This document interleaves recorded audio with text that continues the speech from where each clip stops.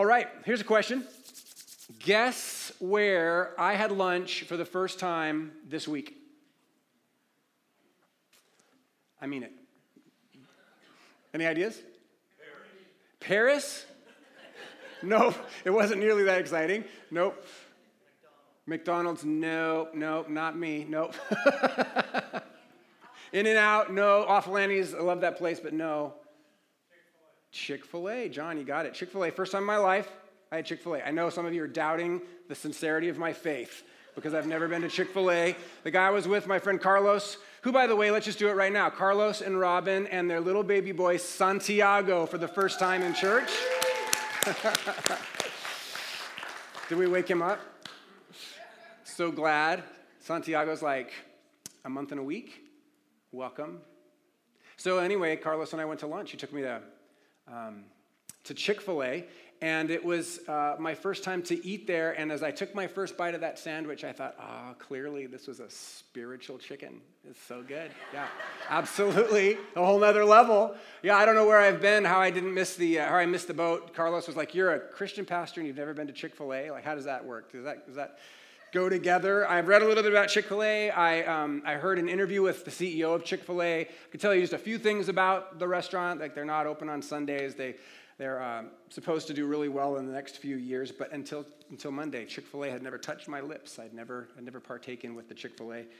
And truthfully, I was excited to eat there because I had been there a month prior. I'd actually been there a month prior, but I didn't eat there. I just picked up food for somebody else. And so I'd gone through this experience, and as I drove away, I thought, I feel better about life and myself. I mean, it was just this phenomenal experience. I was like, how did they do that? I just went through the drive-thru at this restaurant. I feel good about myself. I feel like the sun's shining brighter or something. It was amazing. So I thought about it, because that's what I like to do. I thought, man, I wonder if the church could learn from these people. And others have written about this, I'm sure. But why did I leave that place feeling so positive about myself? Well, here's what happened to me. I drive up. This guy meets me in the parking lot. He's smiling. He looks me right in the eye, and he asks me what my name is. That was fantastic, right? He says, "Welcome, Chick-fil-A." Takes my order, which somebody had given me on a piece of paper, so I was picking up food for somebody else. Then I go around the corner. I'm in the drive-thru. I go around the corner, and there's a young woman there, and she's going to take my money, but she says, "Welcome, Nathan." And I was like, wow, that's impressive. She looks in my eyes. She says hi to me. That'll be $12. I totally happy to pay it, right? I go a little farther and I go to the window, which is usually really hard to reach. You know, that awkward moment when you're trying to get to but there's somebody outside the window as well as inside the window. Great idea. They both greet me by name. I think they're connected. And they welcome me and they say, "Here's your food." And one of them noticed my hat and said, "Go Dodgers." And I took the food and I drove out. I'm like, this is fantastic. This is great. It's reminds me of the church when it does a good job, right? When it welcomes people. I felt like this was fantastic. So last week, I was excited to go back because now I'm going to eat there. So if the greeting is that good, the food's got to be even better. Everybody was so nice that first time. It reminded me of the church. So the second time I go there was Monday, and actually reminded me of the church also, but in a different way, and in, frankly, not such a great way. Because here's what happened on my second visit. I drive up to the friendly guy in the parking lot, and he says, "Welcome to Chick-fil-A. What would you like to eat?" I had no idea what I wanted to eat. I've never been there. I've never seen a menu. There's no menu posted that far out in the parking lot because we're way out there, right? So I was totally stuck.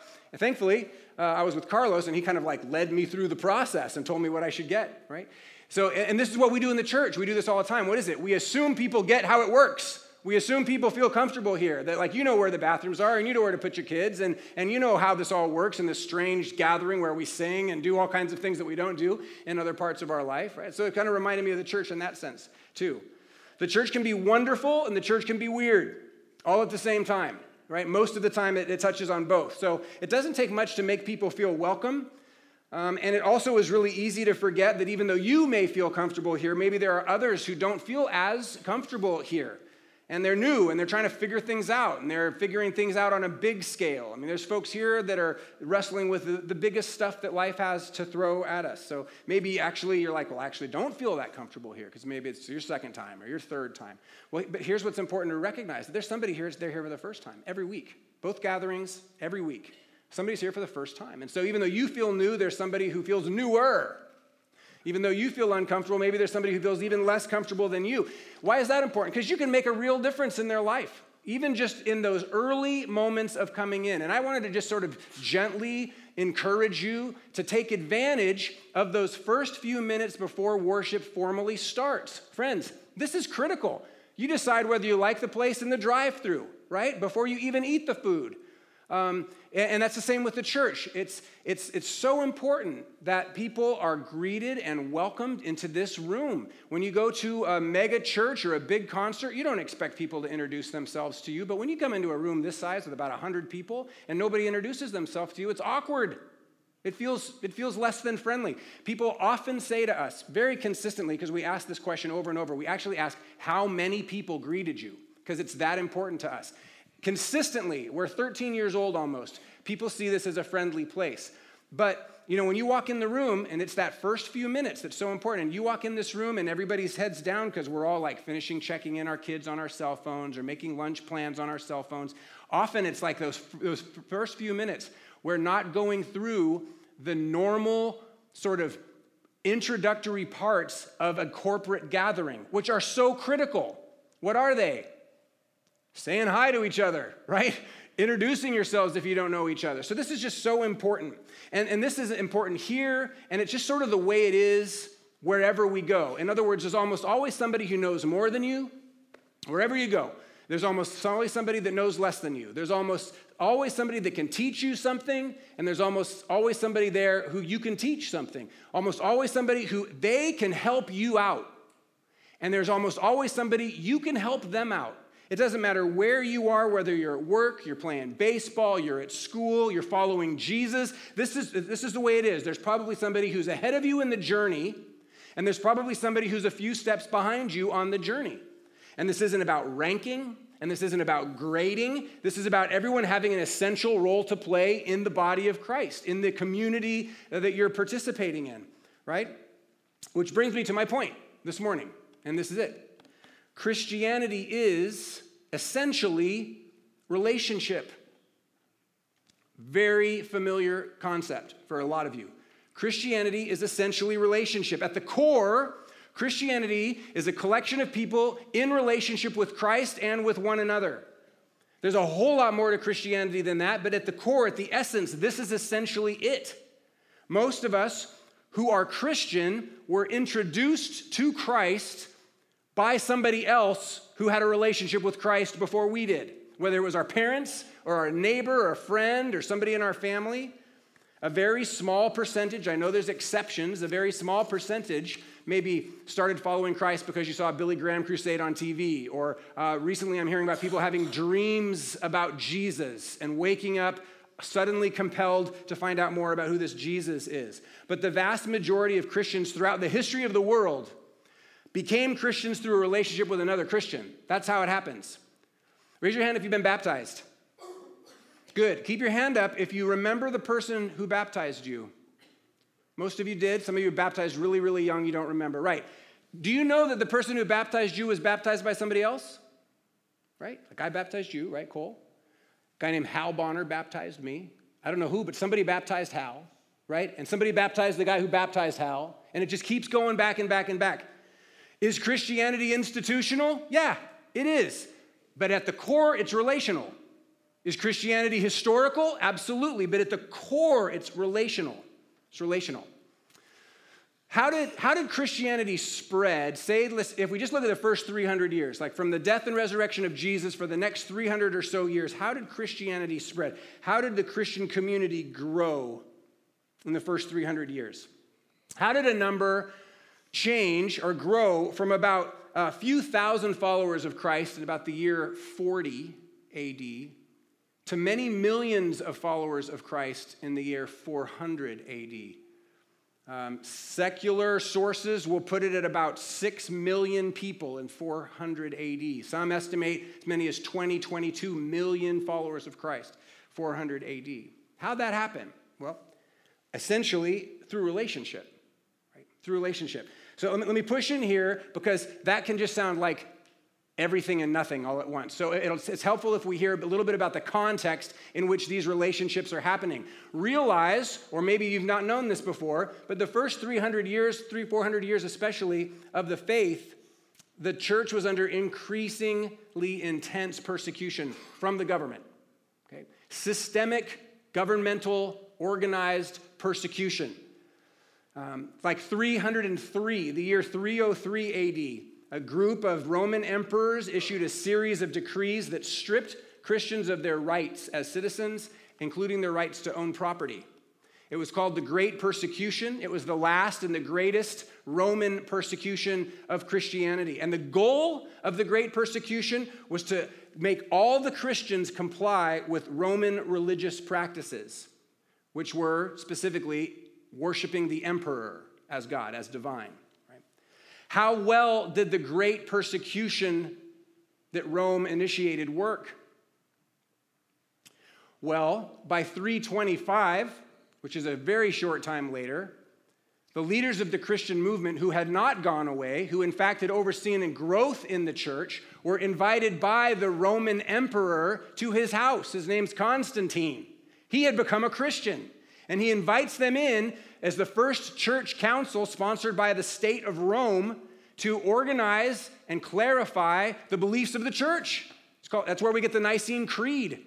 So that's pretty phenomenal, is it not? 22 years ago, put this in our own time. Imagine in 1995, which is 22 years ago, imagine the United States strips Christians in the United States of our rights to own property and to vote, and then systematically goes about trying to eradicate Christianity in the United States, as recently as 1995. And then imagine you hear this summer that the president of the country has become a Christian and is inviting all the Christian leaders to the White House so that he can get the backing of the country behind the faith. I mean, it's mind-blowing, is it not? It's amazing. And then by 380, 77 years after the Great Persecution, Rome embraces Christianity as the official state religion. It's amazing. So for the first 300 years, Christianity is persecuted, it's illegal, there's no government backing, Christians have no rights, there's no mass media, right? Any kind of mass media event happened in a coliseum, and the Christians were the bait. The Christians were getting killed.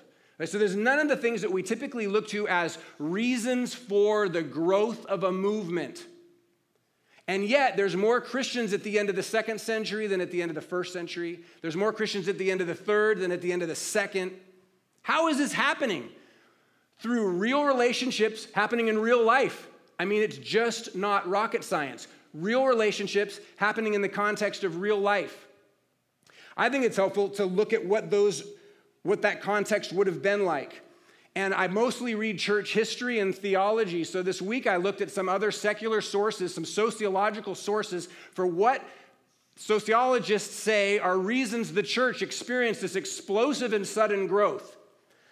There's a lot of books on this topic. One that's being read by a lot right now is by a guy named Rodney Stark. It's called The Rise of Christianity. Check out this subtitle, How the Obscure Marginal Jesus Movement Became the Dominant Religious Force in the Western world in a few centuries. I think that's funny. That's so long. So here, Stark, just a sociologist, he identifies 4 reasons that Christianity grew. Remember, these are just like observable human behaviors. This is what he says. Number 1, Christians cared for each other. And because they cared for each other, they lived longer. There was a greater survival rate. And this is a big deal because during this time, there were 2 major epidemics that went through the region. People are dying all over the place. Christians are living longer. Why? Because they're caring for each other. Second reason, Christians cared for non-Christians. This is surprising. In fact, a couple of weeks ago, you might remember Jeremiah Aha pointed out this quote from an emperor that's like, we need to be like these Christians because look at the way they're taking care of each other. This increases the sphere of influence, right? You're not a Christian, but these Christians are caring for you. That makes an impact. Third reason Christianity grows. They stay in the inner cities when everybody else bails out because there's a plague running through the town. So the pagan elite are leaving, the Christians are staying and taking care of them. All the while, the basic impotence of pagan spirituality is being revealed and the comparative power of Christianity is being put on display. Who are these people? They're burying our dead, they're caring for our sick, right? They're raising our orphans. Who are these people? Peter points this out even as early as the New Testament. first century, he says this. He's writing his letter, 1 Peter, to the church. Dear friends, this is Peter, one of Jesus' disciples. I urge you as aliens and strangers in the world, right? Not I urge you as the moral majority, not I urge you as the dominant faith in the culture, because you're not. I urge you as strangers and aliens in the world to abstain from sinful desires which war against your soul. Live such good lives among the pagans that though they accuse you of doing wrong, they may see your good deeds and glorify God on the day he visits us. Interesting, huh? He's seeing the dynamic being played out as early as the first century. Fourth reason Rodney Stark gives for why Christianity grows so much: Christians value women. Yeah, they esteem women beyond what was common in Rome. Do you know there's way more men in Rome than women? Way more men. Stark says there's two reasons: infanticide of female babies and the mortality of women during abortion. Christianity grows. There's more Christians who are women than Christians who are men in this time. He says it's because Christians reject infanticide and abortion, and seeing the alternative to the rest of the way the world treats them, women are converting much quicker than men are. There's more women Christians than men the first several centuries. And this is amazing. Rich just gave me this great book on the saints of the church, specifically in Asia Minor, which is now Turkey. And it's remarkable historically to see on the cover of this book, I couldn't put it down, it's so good, several women. This is totally unusual historically, right? There are women, they're the mothers of the church, the leaders of the church. Not so weird today, but pretty distinct 2,000 years ago. So in a culture in which women are seen as property and the sick are abandoned, Christianity stands out as distinctly different. These people are living differently. And not only does it stand out, but it spreads. How does it spread? One person at a time through real relationships in the context of real life. And what isn't so clear from a sociological perspective, but is really clear from a more spiritually informed historical perspective, is that it's not just relationships through which Christianity is growing. It's a specific kind of relationship, and it's called mentoring. It's called mentoring. It's a relationship where those who know more than you, are more learned than you, more experienced than you, are sought after for advice, and then having been fed into or guided by somebody, you then turn and you guide somebody else who's less experienced than you. So one person learns from the one who has gone before them and then guides another person who is less mature, younger in the faith. This is a totally silly example, but it's kind of like my first experience with Chick-fil-A on Monday. I had no idea what I was doing. Carlos had to order my lunch for me. He's farther along in his Chick-fil-A journey than I am, and so he showed me the way. And I just trusted his guidance, right? And if you come with me to Chick-fil-A and you've never been there, I'll be able to guide you. Yes, I will, because I'm a little bit more, like, I know the way of Chick-fil-A. At least I can tell you one sandwich that's worth knowing. Totally silly, but you guys are looking a little sleepy. All right. All right. So, within the culture of the church, do you know what we call this? What do we call this? Mentoring. What's another word for mentoring? Discipleship, right? That's what we call it in the church. It basically just means learning. But it calls to mind a specific kind of learning, and that is a relational kind of learning, a one-on-one often, or a one-on-three kind of a relational. Jesus is disciples 12. This is the primary model of transformation that we see in the Bible and in historic Christianity. For instance, Paul, who's a major figure in the New Testament, he writes much of the New Testament. He's actually discipled, he's taught the faith and encouraged by a guy named Barnabas. So Paul is discipled by Barnabas. Paul disciples men like Luke, who wrote the gospel, Silas, who becomes a companion, Timothy, kind of his famous spiritual son. So ways to influence, that's what we're talking about. We're talking about how to do restoration. And for the last several weeks, we've been focused on really practical ways to do restorative work in the world, because that's what we believe. That's how the story ends, the restoration of all things. That's what God is about. We've said you can offer a vision of hope. That's a way you can work for restoration. Jeremiah Aha, you can embrace rituals and rhythms of restoration. Sounds fancy, but he gave us examples like eat with people, right? Like share a meal. rhythms and rituals that are restorative. You can use your words. You can use something that's even more powerful than words, your actions. That's what I talked about last week. Today, a way that is not unique to Christianity, but is certainly core to Christianity, you can mentor somebody, you can disciple somebody, you can receive that kind of training and discipling and mentoring. I'd say the sentence like this, or the sermon in a sentence like this. We can work for the restoration of all things by learning to guide. By learning to guide.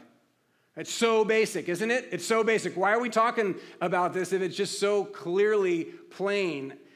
It's because, in my opinion, the church in this culture has forgotten how to do this. We don't do this almost at all anymore. We're not good at this anymore. We've become over-reliant on professional clergy. We've become over-reliant on popular TV preachers, on mass media outlets just pumping out Christian truth.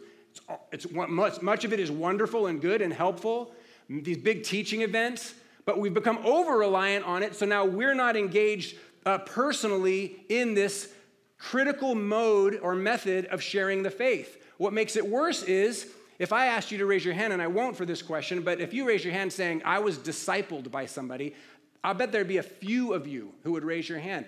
A lot of us, in other words, we're not intentionally, structurally, in a focused sense, mentored or discipled in our faith, and therefore we feel disqualified to help anybody else out.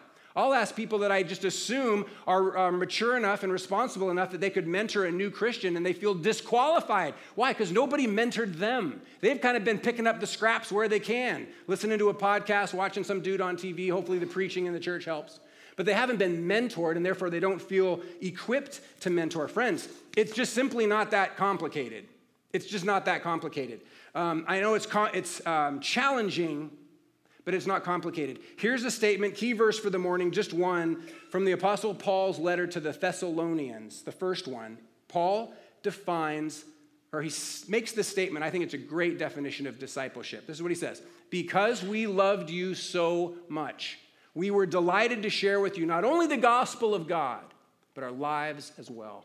Isn't that powerful? Because we loved you so much, we were delighted to share with you, he says to these people, not only the gospel of God, but our lives as well. This is Christian discipleship.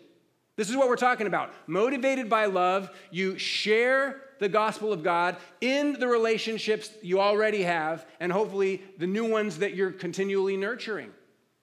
It's mentoring with a spiritual goal. That's what it is. It's training. Anybody ever hired a trainer or an academic tutor or a business coach? This is what this is. It's just mind, body, and soul specifically. Discipleship. It's guidance for the journey of God.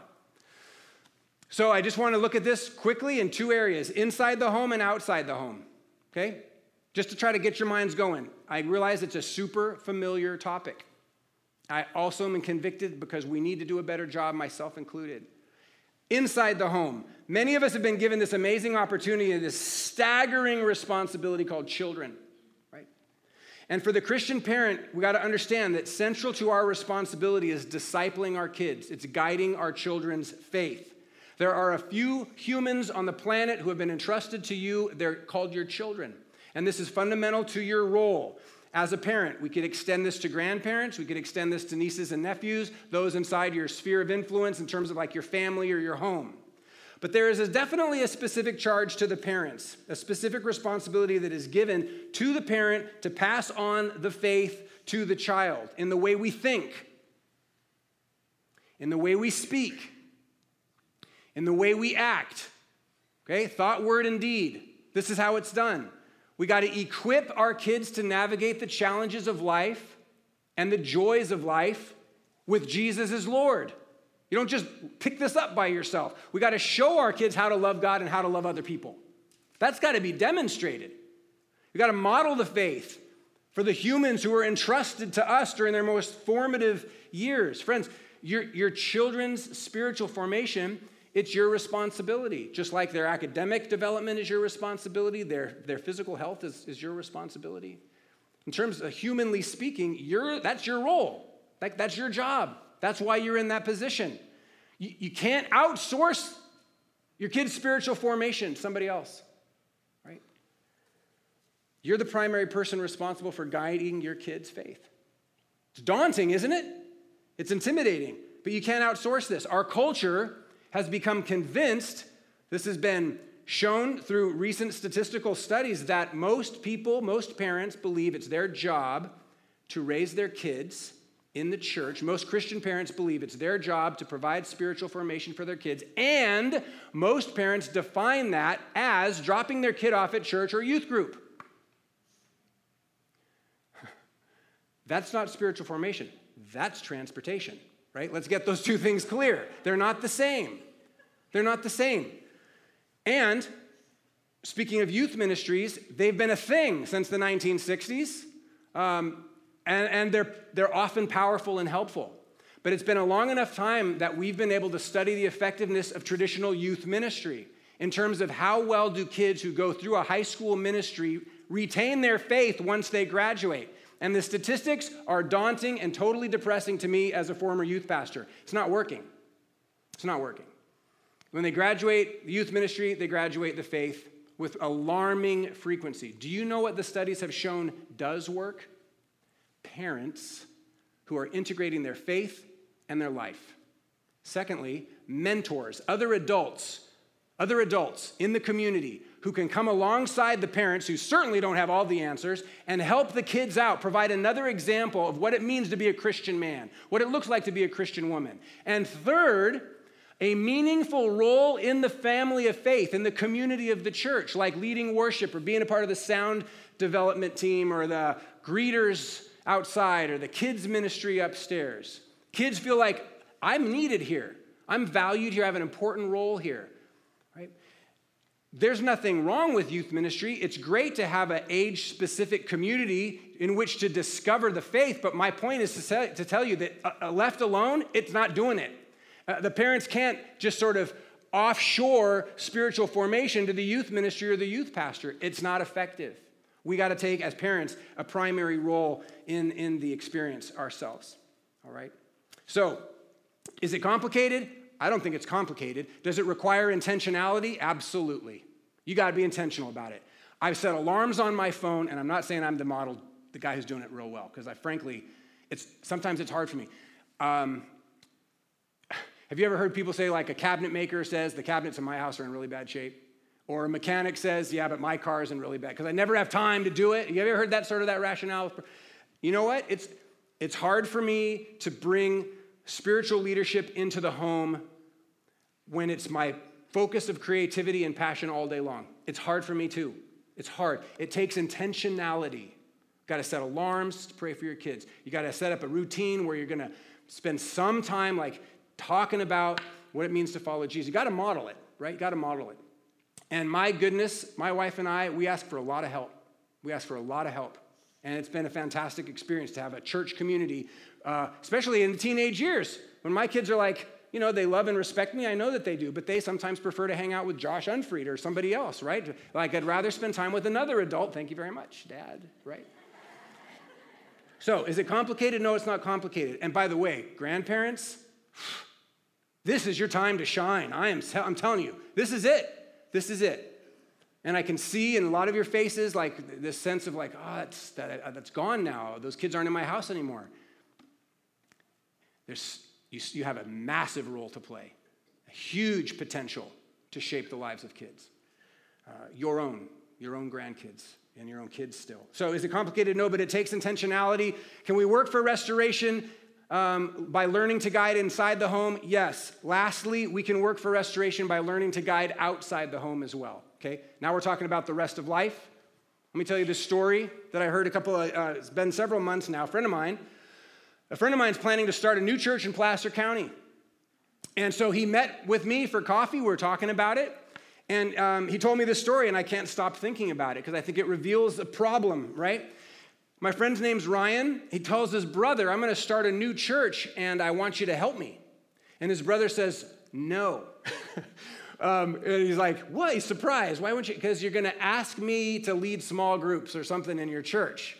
And Ryan's like, yeah, That's a good idea. What's the problem? I don't see the problem. And his brother said, I'm connected with this group of coaches. We're together every evening. We know each other's names. We have dinner at each other's homes. We know our kids' situations. We go through each other's struggles. We're encouraging one another along this journey of life, right? And I don't want, if you ask me to lead something in your church, I'm going to have to walk away from these guys, and I'm not willing to walk away from these guys to go do something in your church.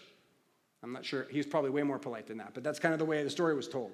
And I can't stop thinking about it because for these two reasons. First, how is it that we have come to think of doing ministry, or when I say discipleship, I think most of us think of something that happens in here, that happens within the church community, which certainly it does, but must it?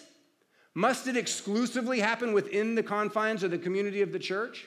And then secondly, how is it that an invitation to be part of the church sounds to some like an invitation to leave other meaningful relationships outside of the church? Like, when did this wall get built between what you and I are doing together this morning and what we'll do tomorrow morning? When did this get established? And how come what is happening here so often feels so unrelated to Tuesday afternoon? And why does Tuesday afternoon feel like it almost has nothing to do with what we're doing here? If that's the way it feels, then I just got to be honest, and this is a scary kind of honesty for a preacher, but I got to ask myself this question: what are we doing here? Like, what is this all about? If this doesn't just directly relate to tomorrow morning into Tuesday afternoon, right?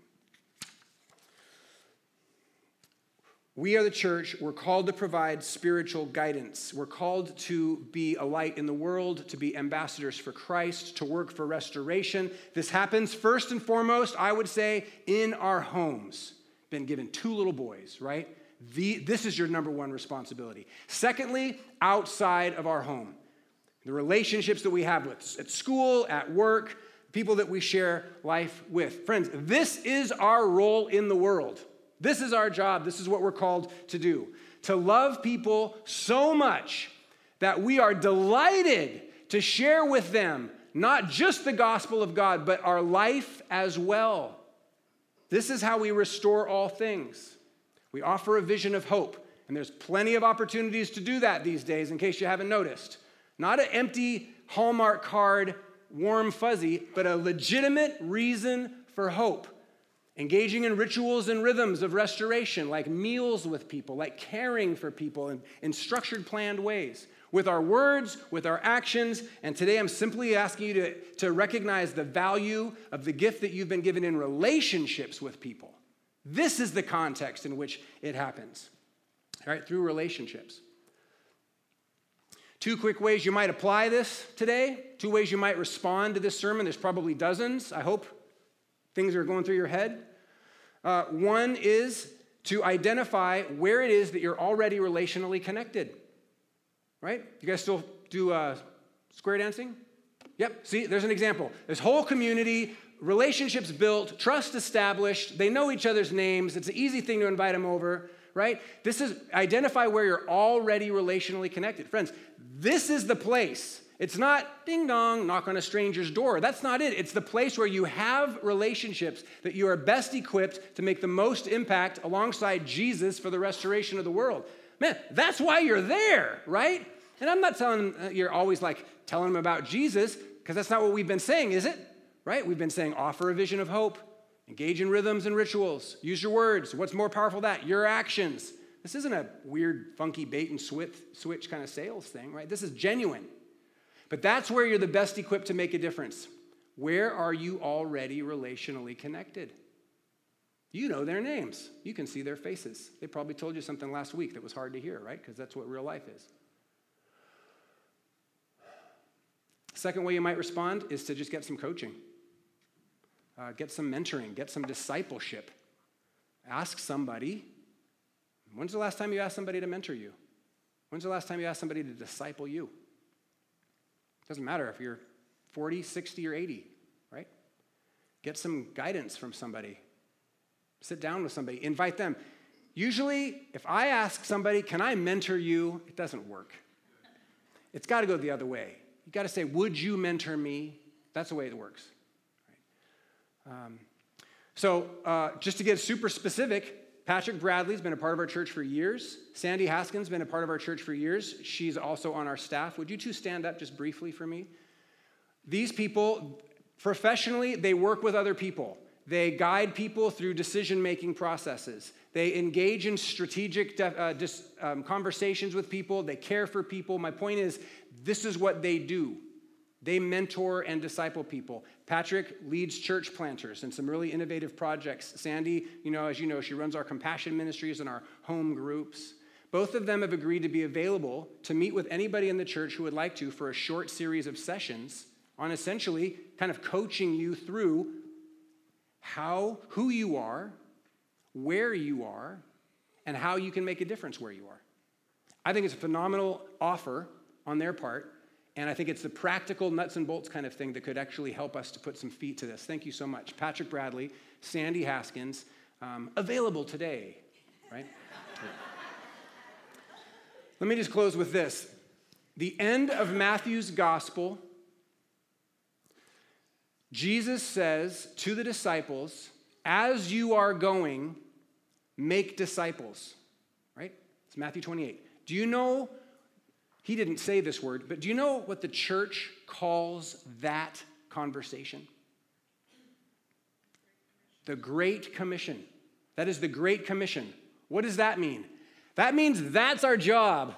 That's what that means. That means that all the stuff we do and talk about, it culminates in that. Go make disciples as you are going. Like, this is why you're here. You're still breathing? You don't want to know why? This is why, right? You got relationships with people? You want to know why? Ultimately, this is why. This is the Great Commission. This is what Jesus Christ has called us to do with this gift called life. So may he equip us to do it.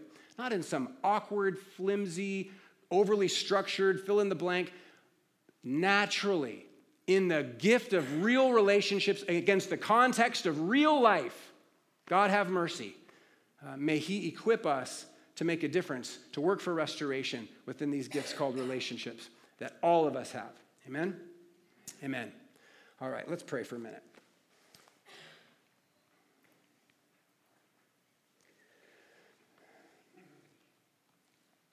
Well, they're challenging, Lord. They're sanctifying. They're the source of grief, but they're also the source of joy, and they're also the source of enrichment. It's the relationships. That's what makes our life so full. And so we pray for grace to be intentional, not passive, in every single relationship that we have. And I pray that you'd give us courage, and you'd give us the energy that we need, and you'd give us the kind of support in others, and that the church could gather together to encourage one another, then go out tomorrow morning and make a real difference through the relationships that you've given to us. We want to see them as gifts and ask for the grace we need to steward them well. We pray this in the name of Jesus. Amen.